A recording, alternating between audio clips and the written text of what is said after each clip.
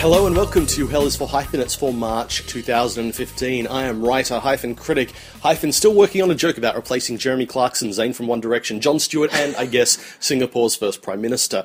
It's been a busy month, and with me, as always, is... Hi there, everybody. I'm writer, director, crying Arnold Schwarzenegger, Paul Anthony Nelson. And with us this month is... Our very special guest will be joining us in the next segment, so... You have that to look forward to in, 15 minutes. Yeah. But for now, we're going to talk about some of the key films of this past month that hopefully you guys have seen, that we've seen. We can all talk about... Well, you guys can't talk, you can just listen, but you've hopefully seen them. It's my kind of conversation. It's a one-way conversation. That's it. And I don't know if you remember, Paul, but a few decades ago, Paul Thomas Anderson made a film called Inherent Vice. Now, it's finally come out in Australia. It's a distributor who shall remain nameless, who were apparently taking up the whole day and date thing, weren't they? That was their vow. I think it was within a few days of saying everything will be day and date from now on. They said Inherent Vice will now come out in several months in Australia. So sure, but you know what? It's a Paul Thomas Anderson film. As frustrating as it is to wait, it's always worth the wait. I mean. So this Inherent Vice, based on the Thomas Pynchon novel, the easy comparison, but the irresistible one, is Big Lebowski and The Long Goodbye. It's a sort of slacker, stoner, surfer, detective that combine these styles. And yeah, Joaquin Phoenix as this Pynchon detective who goes down this sort of labyrinthine Mandelbrot of a mystery where the plot is just inconsequential to the machinations of what happens on screen. I don't know, I kind of like that he's taken a genre that is so heavily reliant on plot and just removed all the plot distractions. I mean, look, there is a plot there, and I personally thought the plot made sense. I mean, I think if you've watched enough noir, it does. I mean, you go back to The Big Sleep, not even Raymond Chandler knew who the killer was. He's quite open about that. Well, I don't think, by the way, I don't think that the story is so difficult to follow as it's pushed deep into mumbled dialogue. Yes, and I think that's the problem some people are having with it. And it's also, okay, now, I didn't dig it as much as you did. There's certainly a lot to like. It's a Paul Thomas Anderson film. He can't make a bad one. I could just watch every scene with Joaquin Phoenix's Doc and Josh Brolin's Bigfoot on a loop. Those guys are hilarious together. There's so many great little character bits.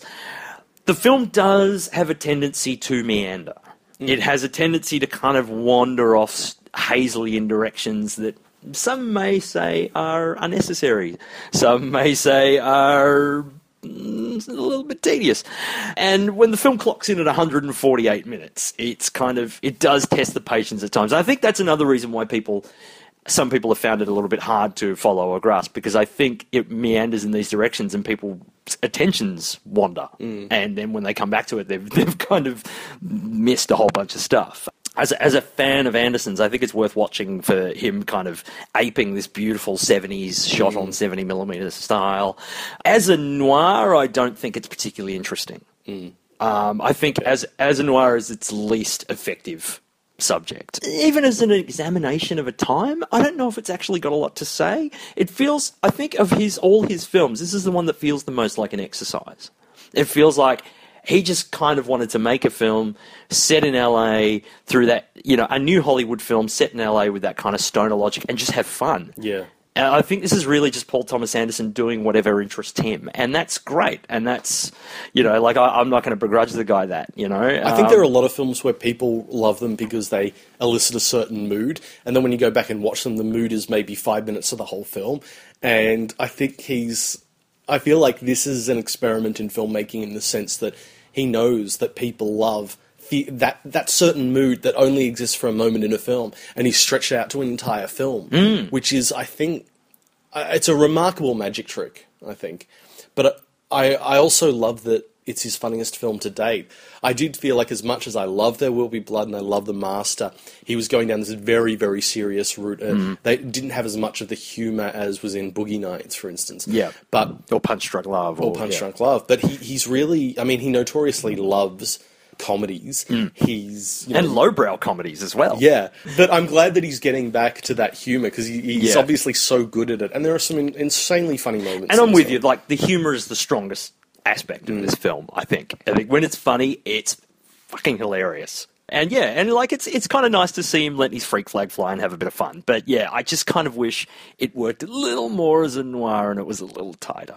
Whereas it feels like there is a return to form for Tim Burton with Big Eyes, and I think we feel like it's a return to form because it's not as chronically unwatchable as Alice in Wonderland or Planet of the Apes, and I'm going to challenge myself on that in a moment. But Okay.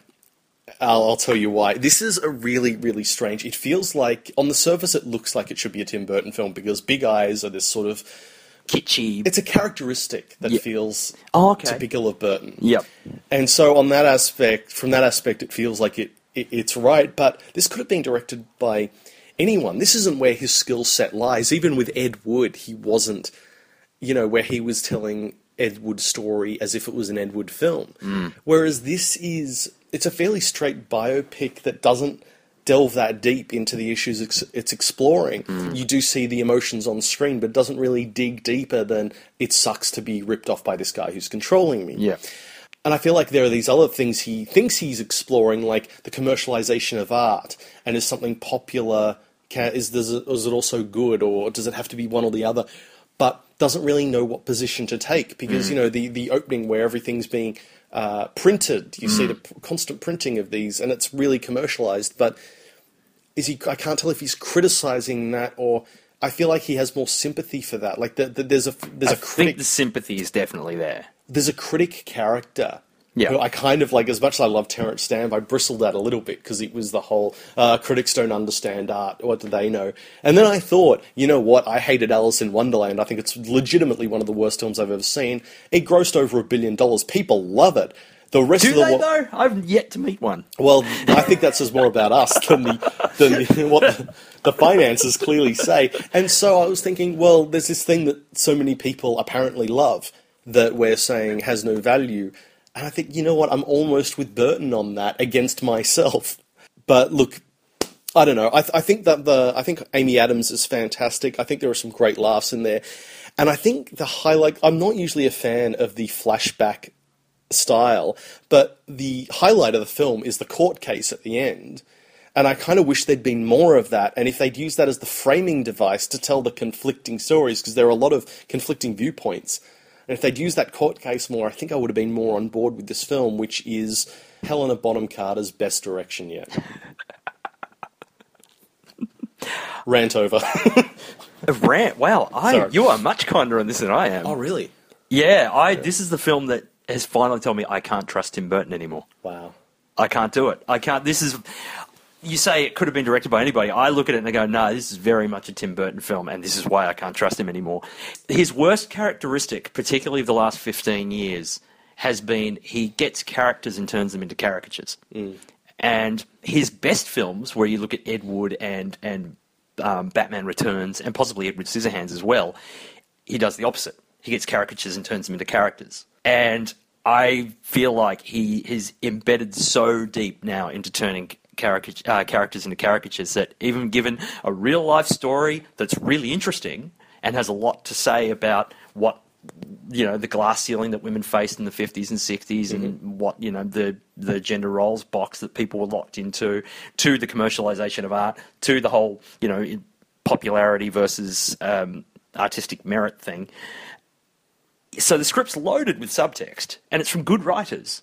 And he's got great actors in the lead, and he still fumbles it because he's got them, like, bless Amy Adams, she is trying her damnedest to bring any sort of gravity and emotion to this thing, and it's like she's in a different film to everybody else. I love Christoph Waltz, I think, and I think he's criminally wasted in this film. I think he's just playing a cartoon. Yeah, he's all up and about, and and see, the court scene was where that was the nail in the coffin. Oh, it's really? like, this is funny, but this is ridiculous. Yeah, like the Danny Huston character, who seems to just narrate the film whenever Burton feels like it. Like, it's not even a device. It's like you're suddenly reminded that, oh, that's right, you started narrating this thing. What happened? Where'd you go? Which is kind of the case for most of the characters in this film. They sort of just pop up at random times. Like, there seems to be no structure or rhyme or reason. Everything's so thinly vignetted that. But, so Danny Houston saying, everything he learned all he knew about being in a courtroom is what he'd seen in Perry Mason. And then we see Christoph Waltz imitating bits from Perry Mason, whether it's applicable or not. And it's like, I'm sorry, like, just making him look like a cartoonish buffoon. And Walter Keane may have been a buffoon, but this is like Will Ferrell movie stuff. Like, this is just stupid. It was a little over the top, and I think the reason I was so drawn to the court case sequence is that it's the classic person A versus person B. And I found there was some really promising stuff early on where she's challenging him on, wait, you've just stolen that. And he has a really good explanation for some of it. I mean, he is clearly a very, very deft con man.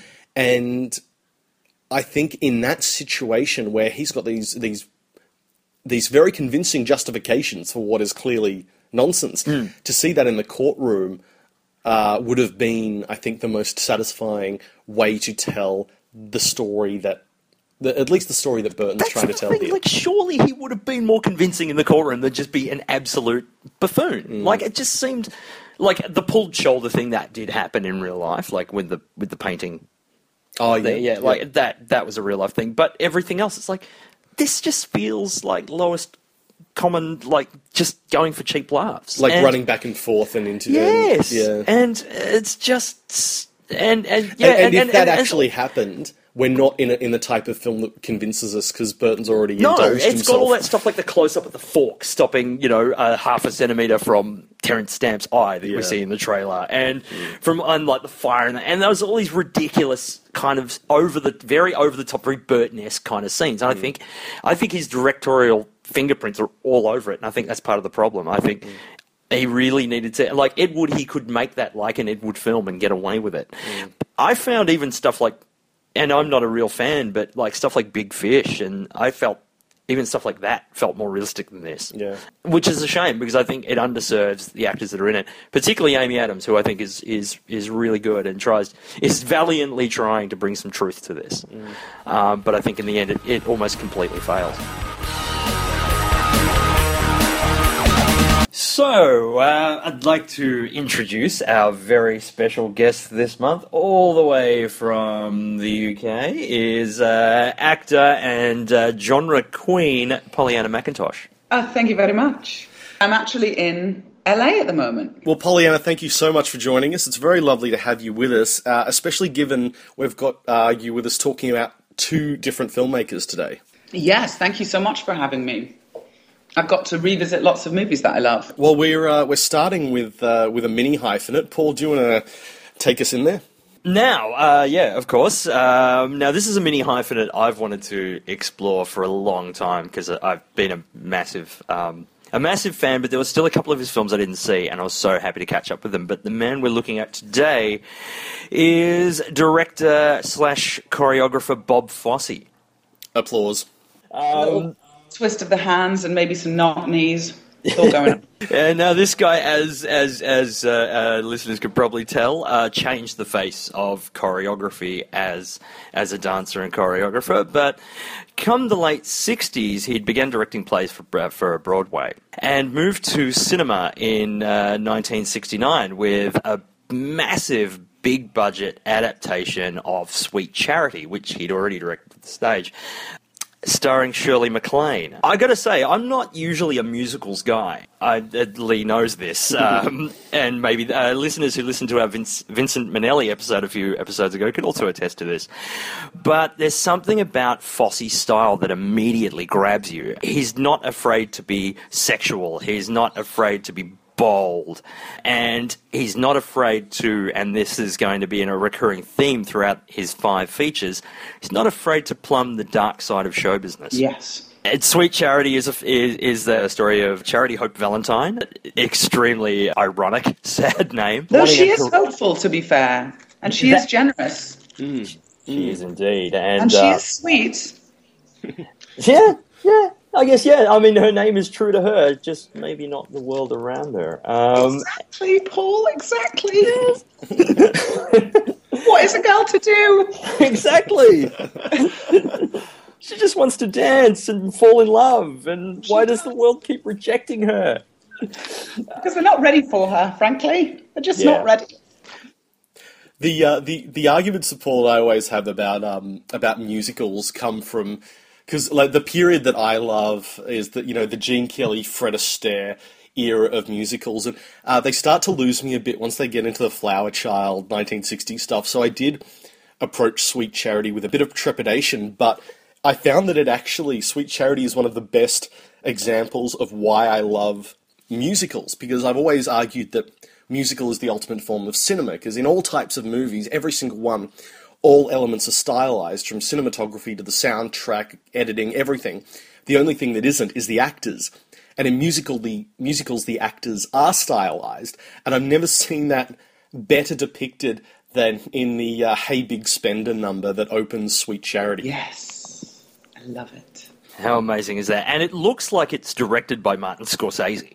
Like, the way he shoots, the way Fosse's eye and it's like, this is a guy who's born to make cinema. Well, absolutely. And the thing with him, coming from his stage background and his dancing and choreography background, and not just background, because of course it went all the way through, but is that he was one of the first people to experiment on stage with lighting that really brought the eye to specific dancers and brought the mood, So he was just ready to bring that to the screen. Like you say, that light, I feel like people like Scorsese are influenced by Fosse, and it's weird that, well, it was the same situation for me, though, that I didn't know that he was a director. Even though I'd seen Cabaret years before, I didn't realise, and Sweet Charity, I didn't realise that was Bob Fosse, I just thought dancing man. Yeah, no, incredible directing, and I just love the fact that he's not afraid to go sad with this film. Like, it's such a huge kind of movie, and it's basically about a woman who is just, despite her endless hope, is kind of rejected and rebuffed at every turn, and even the ending is bittersweet. And it's a way that musicals beforehand, to my experience, just weren't courageous enough to be, and this film just kind of embraces that. Unfortunately, it lost a stack of money, and Fosse was kind of pretty much on the outer, or as a film director for a little while, until Allied Artists and ABC Studios were putting together Cabaret. And there's an anecdote of Bob Fosse basically sheepishly coming into the office and sort of looking at his shoes and pitching to the producer, I think I could do a pretty good job with this film. I think I could... Which is amazing when you consider the result. Yeah, 8 Academy Award nominations from 11 nominations, including an Oscar for Fosse. Again, it's a musical about a Weimar era burlesque club at a time when the political landscape of Germany is changing. Like, there's a time when in this sort of theatrical Weimar world that, fluid sexuality is kind of is being explored and is okay and kind of out there, but that once the Nazis take over, that's all going to be suppressed and destroyed, and there's just this dark rumbling cloud that hovers over this entire movie. The MC is such a fascinating character. I know. I just got to see Alan Cumming do it again in New York recently, and of course he's wonderful, wonderful, wonderful. And it's just still such an appealing story of musical for people to go and see. It's lasted so bloody long, but I think when I did a bit of burlesque for a while just for fun a few years ago, and Cabaret was the thing that I watched because Liza Minnelli in that is just so sexy, but she's so in charge and kind of laissez-faire at the same time. She's looking down on her audience a lot, Yeah. Which is kind of fun to play with. Yeah, there's a lot of personal power and dominance kind of there when she's on the stage, and I guess that's a key to why she chooses it ultimately. Right, because she just can't keep a hold of herself off of it at all. Yeah. Those men again. I feel like Fosse is so attracted to women's struggle in relationships, but it's from a very female perspective. Yeah, that was one of the things that fascinated me, because he's constantly attracted to these within with Charity and with Sally Bowles and with even Honey Bruce. Dorothy, of course, in Star 80 as well. Yes, yeah, it's from her perspective. It has very much this type of kind of women who remain kind of almost heartbreakingly hopeful, despite all other evidence to the contrary, from the world around them. Right, like I'm going to fall in love with the gay man. Yes, You know? yes. This endless kind of hopefulness that remains despite everything else being eroded by the world around it. And I find that really a really fascinating type. Yeah, he's one of the best directors / writers, I guess, as you say, of female roles. Like his women are always really complex and interesting. He must have made his actors quite relaxed, because you think of somebody who's a choreographer, you imagine them being really strict and uptight to a degree, right, and very rule oriented and disciplined. And he, of course, exposed himself and all that jazz as being, you know, a massive egomaniac and an addict and all of those things. And he explores that with Lenny as well, and that ego side. But he must make his actors feel relaxed, because Eric Roberts in Star 80, for instance, and you know, and Mariel Hemingway was young, and she's just and of course Shirley MacLaine is just always brilliant. Yeah. He gives them breathing space, I think, because the complexity of the change of emotions feels very relaxed and natural to me. Yeah, and really lets them go for it. Yeah, they clearly feel like he's there to couch them. Well, speaking of Vincent Minnelli again, he actually helped design Sally Bowles' costume in Cabaret, and because, of course, it was his daughter starring in it. And I find it really interesting, because we have just looked at Minnelli's films, that these incredibly you would think that the last place a groundbreaking filmmaker would come from would be the theatre. You would think they'd be more concerned with, I don't know, other things other than the actual filmmaking. But Minnelli was so groundbreaking with camera movements, and Fosse is so groundbreaking with editing. There is montage in Cabaret, in Sweet Charity as well, particularly in Cabaret, that is really groundbreaking. I was wondering with his later work as well, if it was kind of, was he groundbreaking in the sense of making something seem like a documentary when it was real? I was wondering that, yeah, because Lenny and Star 80 as well both have that framing device of the fake interviews. Yeah. And sorry, because I went off on a different subject, but going back to what you were just saying, it makes so much sense to me rewatching them for Fosse that he is an incredible filmmaker coming from a dance background and a stage background, because I think the difference is that he's not a theatre director turned film director. Yes. He's a choreographer turned film director. And a choreographer is taking this body and in imagining it from the perspective of an audience watching it and saying, how can I put, you know, this body, these limbs into the light in a certain way, or tilt the head in a certain way, or make the costume a certain way to accentuate this move. You know, and it's all emotion-based, because he was one of the first people who, or certainly the first people to make it, that's talked about now as having done this, to encourage his dancers to understand what they're feeling as they're dancing, even in straight-up musical theatre, where a lot of it before was just very smiley. And God, doesn't it make a difference? I mean, look at Big Spender, for instance. I can't imagine anybody doing it the way he did it. They're just so bored and rotten inside and disinterested in the men whilst they're singing, you know, come on in and just give me all your cash, you bastards. It's that kind of attitude, though, that just infuses all his stuff. That's just it's so raw. Like, he's perfectly suited. I don't know why he's not mentioned among the kind of the new Hollywood elite, because I think even though he's older than those guys, like he was more like Kubrick and Altman's age, but I mean Altman gets thrown in with the new Hollywood, and he is as much like, his style is so new Hollywood. Even like even Sweet Charity kind of has its foot in both camps. It's a very new Hollywood attitude. But then by the time you get to Lenny in 1974, which is his biopic of comedian Lenny Bruce, played by Dustin Hoffman, you're in crazy new Hollywood territory. You know, shot in black and white. It's kind of, as you say, it's this elliptical kind of documentary style. It's about freedom of speech. It's about you know, speaking truth to power. It's it's about one person's own self-destruction. Well, you know, two people who love each other but couldn't help destroying each other all at once. Yeah, and another great, incredible female performance as well. I feel like it's either exposing the new Hollywood as not really knowing their movies. But also perhaps because of that, he's not cool, Bob Fosse. He's not considered cool. I mean, he's incredibly fucking cool. Yes. He's not considered cool because Chicago is still on in the West End and all the out-of-towners going to see it and going, this is the best thing ever. And New Hollywood is going, oh, we know better than that. We know that musicals are just a bunch of old nonsense. And that's how people think of Bob Fosse, I feel like. And it's not even his choreography that's going around in Chicago anymore. I don't even like that musical. I think it's rubbish. But it's me. I think there's that weird element with him of just not being cool.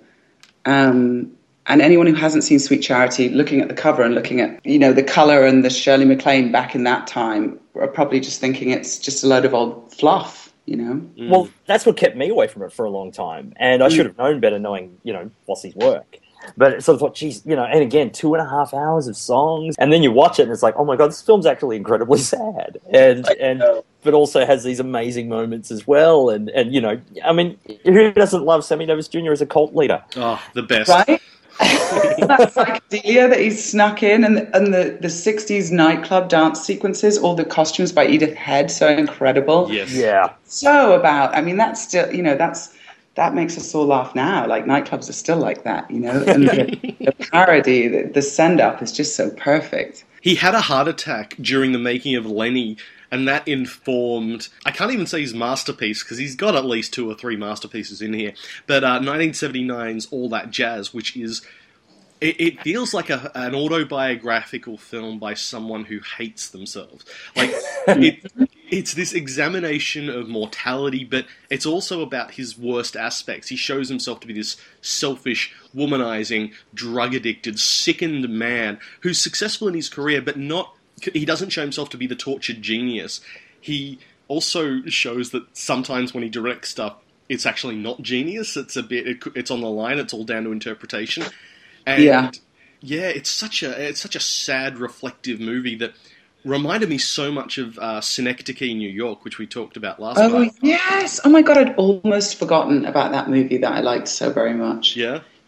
Yeah. I saw All That Jazz a few years ago and realized that I'd never picked it up because I thought it was some cheesy musical. And for some reason, somebody told me to watch it, and I did, and I was glowing from the inside with that movie. I know it's really sad and really horrific, but I love it when people explore difficult topics, and ego is a difficult topic, and he just goes for it. His depiction of himself as someone who's honest in their work and fraudulent in their personal life. That's so well put, yeah. A lot of people felt that the end was too much, all that stuff with the angel was too much, but I just was willing with that movie to let him do whatever the hell he wanted, because he presented this incredibly intimate family, modern weird family life, and the dancing, some of the best dancing for me is just in the living room, with his girl, yes, kid, and again that the female relationships in that I think are so well drawn. The ones that they have with each other is just, I was really blown away watching that. It's a beautiful, beautiful flick, and of course that amazing on Broadway opening as well, in which he'd always seen casting calls and stuff depicted in film, and it never rang true, and he wanted to make the most truthful one possible. Yeah. And so you get that sort of almost documentary approach and the touch you needed to have with people in order to handle that whole sort of situation, and all those hopefuls, and it's just it's beautiful. As sad and autobiographical as this film is, I think the saddest moment actually comes from a trivia point in Star 80, his last film, from 1983, not very well known, where because it's about the real-life killer of a Playboy playmate, and he said he wanted to tell it from the perspective of the killer, because he said, I relate to him. If my career hadn't taken off, I would be this psychopathic, horrible pimp character. And for him He did not say that. He did, Apparently that was his director, Derek Roberts. He's got like a death wish, Bob Fosse. He's just, he's just putting out so much truth about himself. It's wild. It's almost arguable, like, he ended All That Jazz by literally killing himself, his avatar, and it's like you'd almost be forgiven for thinking he should have ended his career there. And I don't know, Star 80. You like a good story. Yeah. I do. Star 80 is such a strange beast of a film. Like, there's stuff in there you can see Fosse in there. Again, we've got the dark side of showbiz. Again, we have our heartbreakingly hopeful leading lady. Again, we have the kind of fame-hungry man who's self-destructive and can't help destroying someone else in the bargain. But there's a joie de cinema kind of missing here. Like, there's not that style. There's not that kind of. What I feel that the reason for that is because of the time that he's depicting. I think he had a real understanding of that time. I mean, it's like the 80s, right? It was 83 when he made it? Yeah. 83. And I feel like it was just starting to be that rot that the 80s became, you know? And I know what you mean, but see, it seems like when Eric Roberts is being hung out that window, the way it cuts. I mean, I've never been so scared watching somebody hung out a window, and I've seen people hung out of windows in so many movies since that movie. Unfortunately, after obviously Cabaret, even Lenny was a big success, and All That Jazz was a big success as well. It won 4 Oscars from 9 nominations. Star 80 wasn't met with quite the same reception. And I think people didn't like the subject too, right? It's kind of cheesy and. Well, it was also an open wound. It had only happened just 2 or 3 years earlier, and Peter Bogdanovich was a big part of it because the Aram Nicholas director character is based on Bogdanovich. So Bogdanovich came and Louise Stratton, Dorothy's sister, were violently opposed to the movie and all that sort of thing. So I think there was a lot of negative press, and and critics didn't quite get just didn't quite meet with the same success, and unfortunately, showing a lot of boobs of a murder victim. Well, yeah. An easy thing to deal with for us lot. I probably wouldn't have wanted to watch it 3 years after it happened either, to be honest. Yeah. That's not because I don't think the film has value and is totally worthy, but just that subject matter. I put off watching that movie for a long time. I hadn't watched it until I knew I was doing this, and I was like, shit, now I have to watch Star 80. I'm terrified. But I thought it wasn't eroticized to me, the violence and I didn't feel that. No, it's very. But it was honest about the feelings of the murderer, which I think is bold and brave. And I think, politically speaking, if you want to say whether it was gross a film to make or not, I feel like if we don't explore the perspective of people who are doing things like that, and rape, for instance, the rapist is never talked about in any medium, and yet there are clearly statistically a lot of rapists out there. So I think it's really interesting. Yeah, he chose to do it from that perspective. Definitely. And that's the thing, again, that boldness that is shown throughout his entire career. I guess that is probably where the boldness shows itself here, is in that taking on that perspective for the film.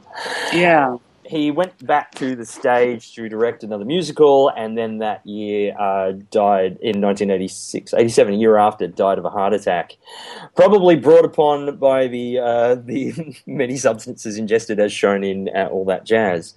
But he'll be sorely missed, but his influence is still felt. I mean, it's kind of like he's sort of like an Amazo filmmaker, like the best parts of Martin Scorsese and Vincent Minnelli, and it's like this kind of Voltron.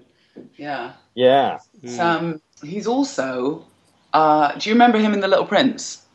I have not seen The Little Prince, but I do know that he's in it.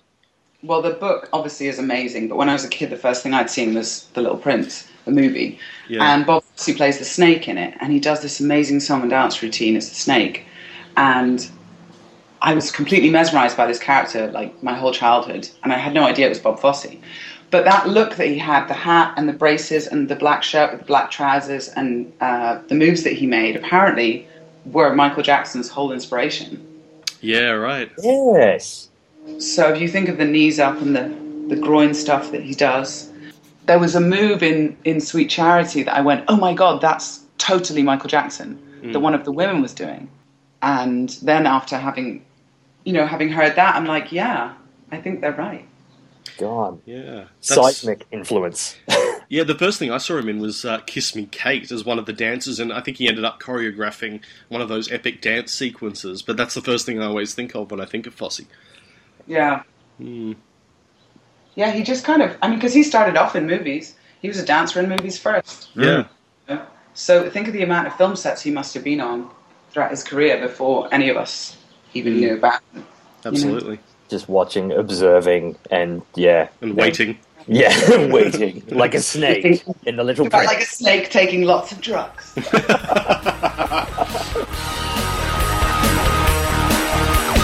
All right, Pollyanna, please tell us, whom have you picked for your... Killers for Hyphenates Filmmaker of the Month. Nicole Holofcener. Brilliant. Excellent.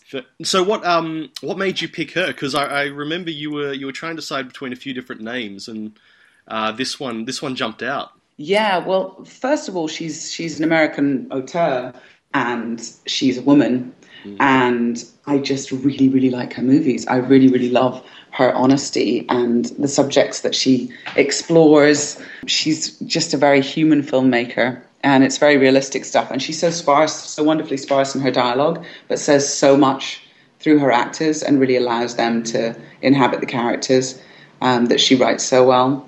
And a lot of the subject matter of her films is kind of brutal and difficult to deal with.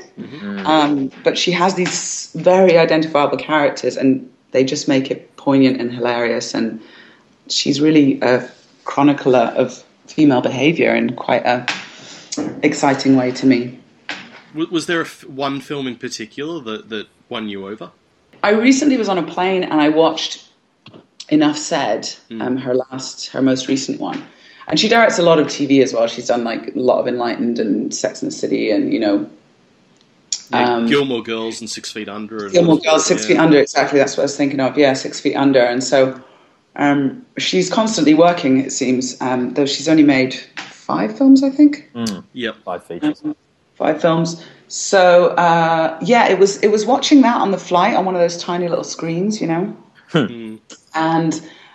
Julie Louis-Dreyfus's character is just so needy, and it really makes me laugh, because I think our shittiness really makes me laugh when it's accepted, understood, and shown back at you in a productive way.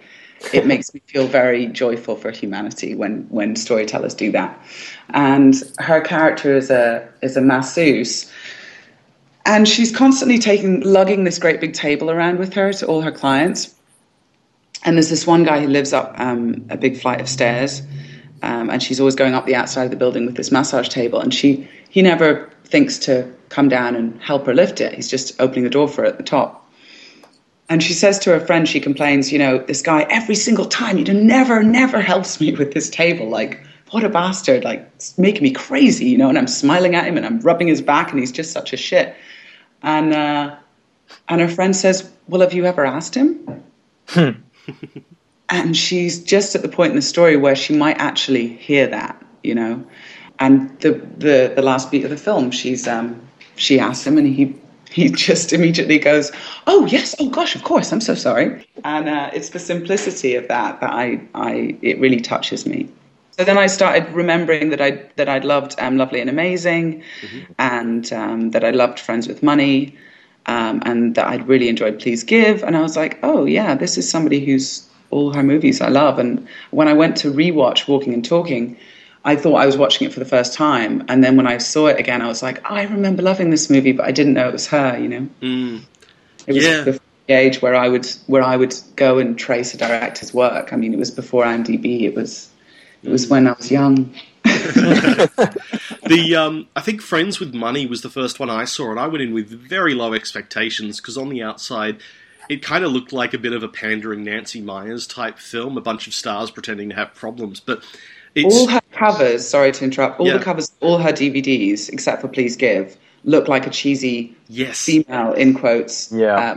And they clearly, the advertisers play on that because they have to get that money in their minds, because people don't recognize her. She's not like a cult figure or anything. And I kind of enjoy that bait and switch. I've started to really enjoy that, because, I don't know, watching Friends with Money, just being amazed at this complex and funny and honest exploration of an idea. And it was coming out of that film, I committed her name to memory and started, watching out for everything she did.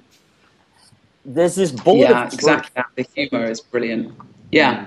that runs through all of her films. Like there's just such from Walking and Talking in '96, her first feature. It's very, there's a lot of very '90s trappings there. It's it's a film where a video store and a rotary phone kind of play key parts. It's that sort of film, but there's instantly that intimacy and that kind of knowledge of this is how friends act together and this is how friends kind of dynamic changes. Yes, yeah, and the dynamic changes. Yeah, it's kind of like the most interesting part of Train Spotting. Yes. And that sort of passive aggressive thing that kind of grows, and you can see them trying to get back to that old dynamic, and it's just not working. And you kind of wonder even if at the end of the film whether they'll be the same again. Probably not. But it's this acknowledgement that they've changed. It's growing up at different rates. Yes. It's so interesting to me. It's just, and like you say, it's really finely wrought, but it's really bloody funny. Yeah, Liev Schreiber and Kevin Corrigan as well, and just the cast are all great, and that's something the ugly guy. Yes. Poor ugly guy. So brilliant.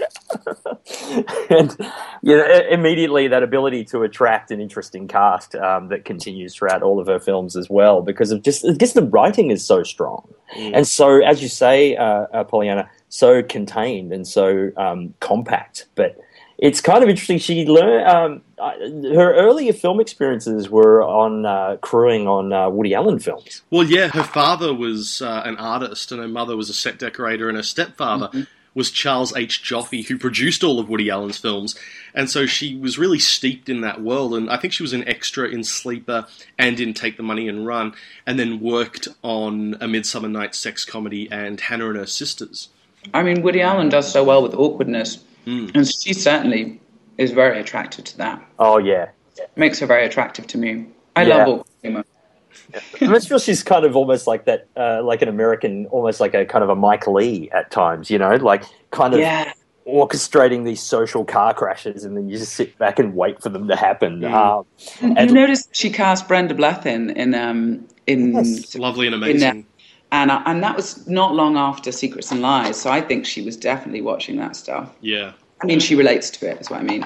Absolutely. I think you could definitely see a DNA there. Lovely and Amazing, I'd seen all of her films before except Lovely and Amazing before this podcast, and I just really fell for it.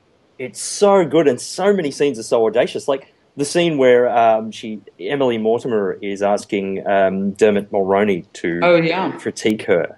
It's just to critique the naked body. Yes. Yeah. It's so confronting and awkward, and even he's like, I don't know what I'm doing here. Is this some kind of game? Like, what is then this? He gets into it. Yes. And then into it. And then he goes, oh no, I got into it. And even like you've got the stuff that the things she's saying about family and about career, and career is a big thing for her too. I find there's often this thing about her characters yearning for some sort of artistic pursuit or some sort of calling that they're not being successful at, and people kind of telling them, why don't you just get a real job? That's interesting because she really wanted to go into art like her father, but I don't know why it didn't work out. But it was, I think, specifically painting she really wanted to do. And then her stepfather said, look, you should really make films. I think I've got that story right. And she studied film at Columbia. She was taught by Martin Scorsese, and then made a short film that was a huge hit at Sundance. So maybe there's that. Maybe she's still got a bit of the, I really want to be a painter. Yeah, maybe. I mean, I think she is interested in money as a theme, like you're saying about that whole difficulty with, struggling to survive and whatnot, and the jobs that you have to do. But I think she's interested in the differences that it makes between people, I think she's interested in the differences between people and how we try and deal with them and how we try to connect despite them. And I have seen, the thing that really blindsided me with Lovely and Amazing, though, is the way I don't think I've seen a film as subtly deal with race. Yeah, yeah. Like it's subtly just and unembarrassedly from a white filmmaker. Yes, because she has that experience. I mean, she does have black adopted sister, does she not? Or does she adopt a black kid? I didn't There is know some that. truth to her life in that. Wow, I didn't know that. I'm going to Google it. Okay. Talk amongst yourself. But yeah, the way the way that the character of that little girl and the way all the other characters relate to her and the way she moves in the world, and it's never put on Front Street, and it's always something kind of happening around the central action, but it's so eloquent and so critical and interesting, and it's like we're so used to films dealing with race and really putting it out Front Street. Here's someone that's just like almost like dealing with it, just tinkering with it in the background, and yet it remains more eloquent than those other films. Yeah. It's so great because she holds things back for a while, and then when she drops them at the right time, like finding out that black woman who is teaching her swimming is supposed to be the big sister to the kid. Yes. You know that she's in that Big Brother, Big Sister organization because the mother clearly felt she ought to have some black influence. But that woman is just like, dude, I didn't sign up for this. You know, I signed up for a troubled kid. She's fine, but she's also badly behaved, and I don't want to deal with her. It's so awkward and so lovely, so honest. There's a thing she does. You know, you were talking about she's very concerned with money and what people do for a living, and I think with Friends with Money, years before the first world problems hashtag became a thing, she was dealing with that. And in Please Give, I mean, these films should be insufferable because it's about, what do these rich people do with their money? But she's so honest about the lack of self-awareness and comparing people of different social strata that it comes off really insightful and really like she's dealing with stuff that no one else is talking about. Yeah, I definitely feel that. I think she's able to do that in the way in which she does because she writes those films. And I think that a lot of people reading those scripts probably wouldn't have those films made, you know? It's her with her own script. Yeah. And her as a director that makes you want to watch more and more of her stuff. I was watching an interview with her and she was like, you know, people say, each scene has to have a beginning, a middle, and an end, and every character needs to want something at the beginning and they need to go after it, and do they get it or not by the end of the scene? And she's like, what? It doesn't even make sense on any level to me. She's like, that isn't how stuff is, and that's not my stories are. And she's very inspiring to me because I've written a very personal film that I'm going to direct, and thanks to you guys, I've been looking at these interviews and things, and it's reminding me that it can be done. Fantastic. You know, I think one of the things that appeals to me so much about her is how she takes an idea and explores it so thoroughly. I mean, Enough Said, which is, I mean, I love Walking and Talking, her first film. I really love it. But I feel that she's gotten better at what she does with every subsequent film. Whereas Enough Said is probably my favourite because she's taken this very complex idea of the familiar versus the new, and she plays with it in, like, there's not a scene that is wasted. There is no dead air in this film. No. And it reminds me, I know I keep comparing things to Charlie Kaufman today, but it feels like a very similar to Eternal Sunshine of the Spotless Mind in that she's entering into this relationship with baggage, and she has the baggage before she's even started dating this guy, and about how you deal with that, and how whether you care about the flaw, whether you notice the flaws in people sooner or later, and it's just, I think she's so deft and on point with the ideas that she's exploring. Yeah, she's like you say, it's these very big ideas through a very intellectual mind. It must be for her to get the story out the way she does. And then it's this complete fascination with human beings and our frailties, and just being so astute in her observation of how people really are and really talk and really, you know, I never would direct Catherine Keener to give her like a sarcastic, like, oh God, look at her friend. You know, I would think that would be too much. But she just wants her actors to inhabit the characters so much, and she trusts them so much, that you get this wonderful intricacy to everything, I think. Yeah. You know? Intricacy of sensation, but nothing's overplayed and nothing's held on too long either. And the Holofcener Keener relationship is one of the best actor-director dynamics I've seen. Yeah. They get so much out of each other. Well, it is so much of her writing and therefore her filmmaking is really autobiographical as well. So I did look it up, and she does have an adopted brother, black brother. All right. So that comes from life as well. I feel like a lot of her films, there's a thread running through quite a few of them as people trying to be good people and struggling with that whole concept of being a good person. I think that's why they're so relatable. She doesn't black and white anything. You know, she doesn't black and white a thing, but very appealing. Yeah, that's the thing. It's like, in the end, you know, we as humans, for the most part, that's what we do. We just try to be the best people we can, and sometimes we fuck up. She didn't want him to hear that she called him ugly guy. She didn't want to do that to him. No. But she did. Because she called him ugly, because she thought of him as ugly guy, she did it to him somewhere or another. Just not the way she expected. You know what I mean? Yeah. She wasn't trying to do that. Yeah, she would never say to his face. Being a bit of a dick. Yeah. You know, that's okay, right? And yes, Please Give. When I first watched Please Give, I remember coming away from it being like, that's a really difficult film to watch. That's really sad. And then I watched it again recently, and I was like, this is just hilarious. Just all up and down. And so hopeful at the same time. that's the thing. Her films are so entertaining. Yeah, they really are. Oliver Platt and Amanda Peet. And, Oh, God. oh my God, it's just so amazing. That's a very male situation she has him in. And he said that she asked him, well, you probably know more about this than me, so tell me what this would be like. You know, it's that kind of collaboration that I think allows the magic to happen. Right. That's fantastic. There seems to be, just looking at the dates of her films, there seems to be about a 4 or 5 year gap between each film.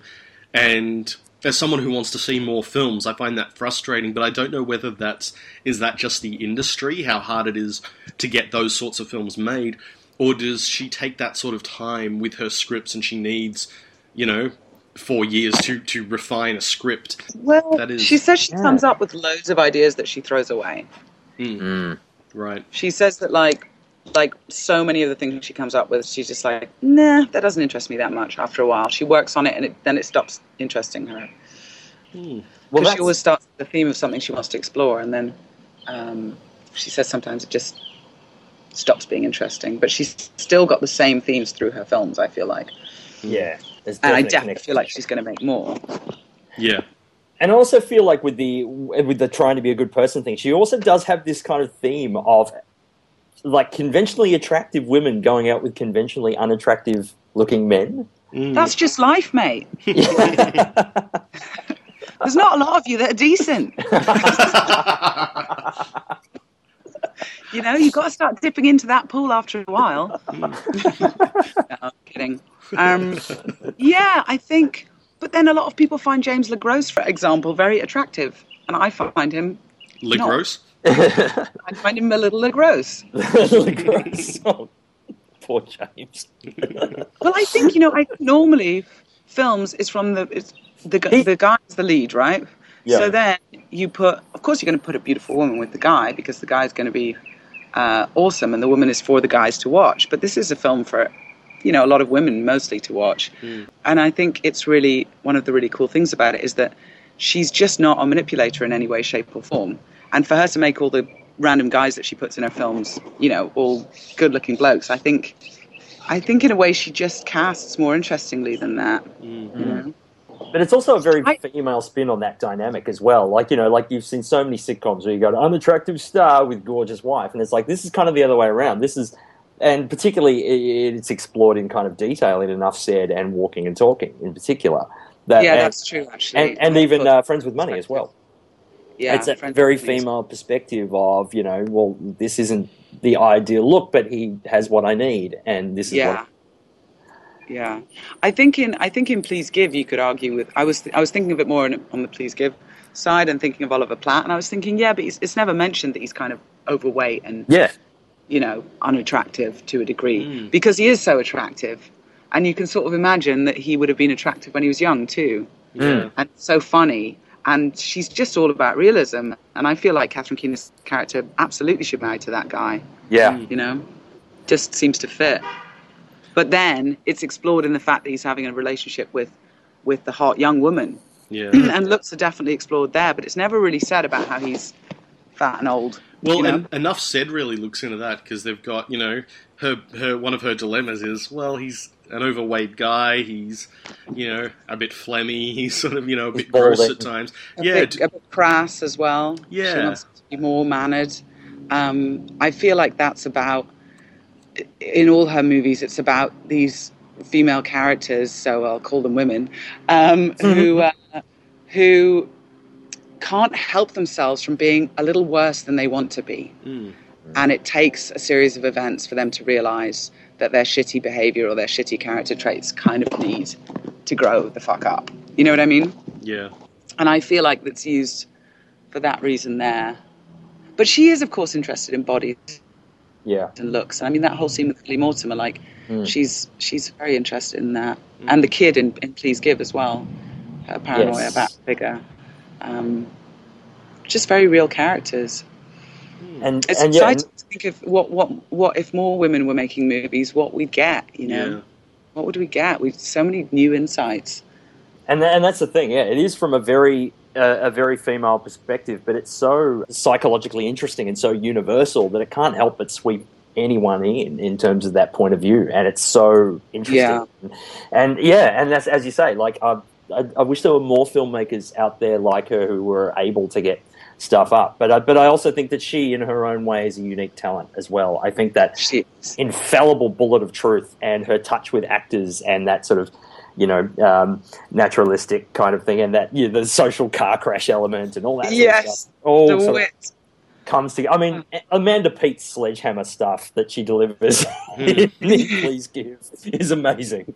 Yeah, totally. It's like she says, it's like she gets to say through her characters all these awful things that we all sometimes think and feel. Yeah. You know, Frances McDormand in Friends with Money, like driving and just being like, "Hey, asshole, you want to move over here? Fine, fuck you then." You know. Yeah. And it's like we all do that. We all, men or women, we all do that, and we hate ourselves for doing it. And we get to see somebody else doing it, and we get to go, "Oh yeah, I don't like that side of me." You know, it's like what I think reality TV should have done for us as a society. When Big Brother started up, I thought, you know what? Let's be hopeful, because maybe we'll get to see how we really are, and we'll learn something about ourselves, and we'll be kinder. And instead, we just took all the bad guys and all the assholes and made them stars, and said, "Go ahead and act like an asshole, society." And also, those reality shows are more constructed than films. They're more fake. I find if you really want to see reality, you need to go to scripted films like Nicole Holofcenet's films. Yeah. I mean, you just reminded me about Frances McDormand in Friends with Money. I mean, that whole performance is incredible, but that scene in the Old Navy shopping centre is like... Yes! It's like a symphony. It is like a symphony, and then she walks into the glass, boom! Big cymbal crash at the end. And again, that whole thing, it's like, you're like, as well as her simmering anger that's been going on the whole time, her feeling ignored, her feeling, you know, she's getting older and being displaced and has this husband who's gay and won't admit it and won't be able to, you know, come to terms with that. And then, and as almost like a grace note, she puts in the fact that the couple who push in front of her in line and who she's yelling at are black. And there's that simmering thing. It's like, oh my God, is this going to become, like, are they going to think it's a racial thing? Like, you know what I mean? Like, is she going to say something racially? Yeah. You know, and it's like, and that becomes another level of awkwardness that gets added to the whole thing. Yeah, it does so deftly to remind us that she's a human being that we like. Yeah. You know, that she isn't a bad guy. She's just very flawed. And the specificity that she puts in, it's very sad. The specificity that she puts in, like, with the fact that Frances McDormand isn't washing her hair, you know, and that her husband notices it. And he makes those cosmetics, those kind of lush, you know, things. Yes. And it's like she tells you so much about the characters with such tiny little details. It's just magic. Yeah. Oh, I love it. The writing masterclass. It really is. Yeah, it's very inspiring to me. I write far too much dialogue. Far too much. Flash. I just want to add that I think Nicole Holofcener clearly likes a foot rub. Yeah. All her happy couples in her movies give each other foot rubs. you know what? Her and Quentin Tarantino should hook up. They really should. Oh my God. It would be a beautiful thing. And on that note, Pollyanna, thank you so much for joining us. Thank you so much. Thank you. It's been a pleasure. For us as well, and we'll see the rest of you next month. You gotta go. Just for the exercise, you should go.